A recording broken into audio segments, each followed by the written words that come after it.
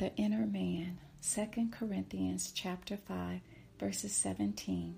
Therefore, if anyone is in Christ, he is a new creation. Old things have passed away. Behold, all things have become new. As we yield our lives to Christ, we must read and study the word of the Lord. First, we must love God with all our mind, heart, soul, and strength. Also, love our neighbor as ourselves. These are Jesus' commandments. Our minds and hearts must not lean to our understanding about governing our lives. The Word teaches us about how we should conduct ourselves, how to live in peace, honor God by obeying His Word, and forgiving those who have hurt us. When we accept Christ as our Lord and Savior, our lives will change into becoming a new man in Christ. Our minds and hearts will become awakened to the life of Jesus Christ. The Holy Spirit will make His presence known in us through an encounter of His choosing. Our spirit within us will become awakened to the Spirit of God. This is the regenerative process of a believer when he or she becomes born again. We will be able to comprehend the spiritual things that the Holy Spirit teaches and downloads within us. As followers of Christ, we must learn how to follow Jesus and live the way the Bible says to please God. We cannot do this on our own or with other methods that we may feel right in our abilities and capacity. The work of the Holy Spirit in our lives is to seal us to Him when we accept Christ as our Lord and Savior. We are submitting our will and lives to Jesus and believe that He is the Son of God, died for our sins, and rose 3 days later from the grave. We believe the good news of the gospel and put our faith in Jesus Christ. Ephesians chapter 1, verses 13 through 14. In Him you also trusted after you heard the word of truth, the gospel of your salvation, in whom also, having believed, you were sealed with the Holy Spirit of promise, who is the guarantee of our inheritance until the redemption of the purchased possession to the praise of His glory. Now that we've confessed with our mouths the Lord Jesus and have picked up our cross, we are now walking a new path to learning, growing, maturing, and becoming ambassadors for Christ. The Holy Spirit is our helper and teacher and guiding us every day of our lives until the day of redemption. We must yield our will and allow Him to lead us into righteousness by humbling ourselves and thanking Him for His presence in our lives.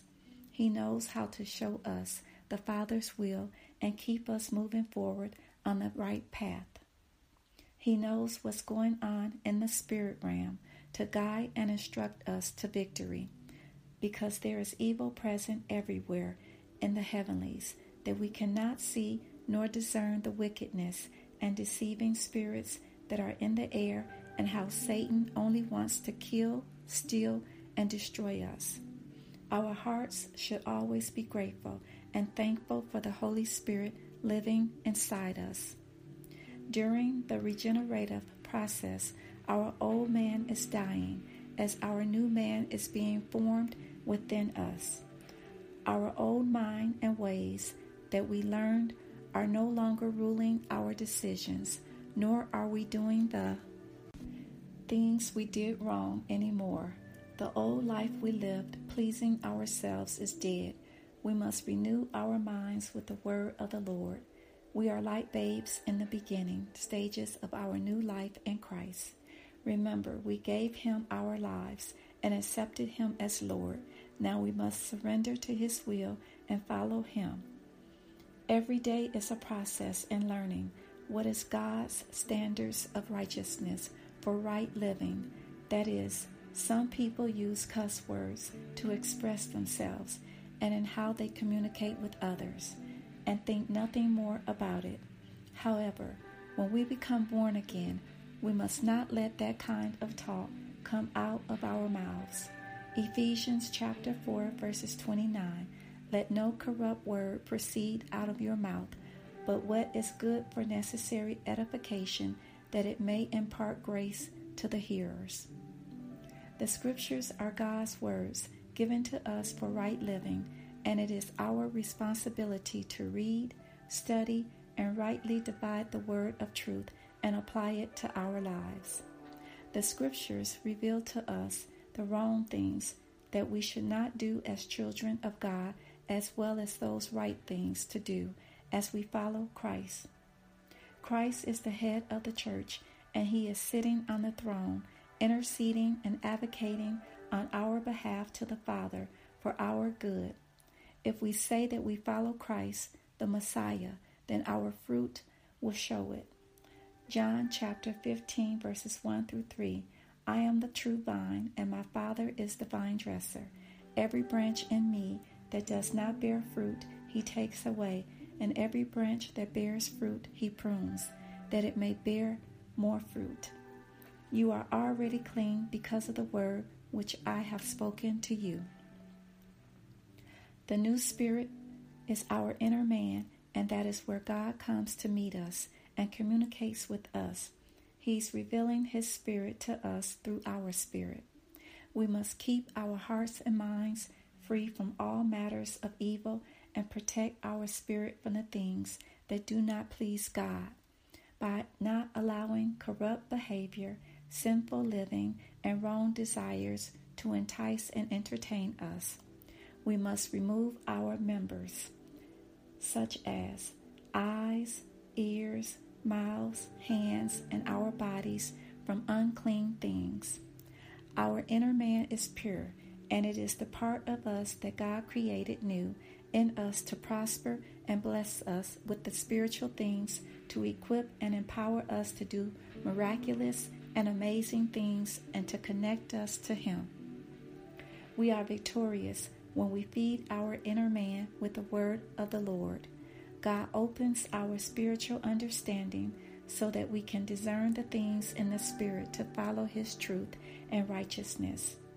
Our lives will be different, and our fruit will be multiplied as we remain in the presence of the Lord, as we grow in our obedience to him. This is what happens when we die to self and live for Christ. We will hunger and thirst after God's righteousness and be filled.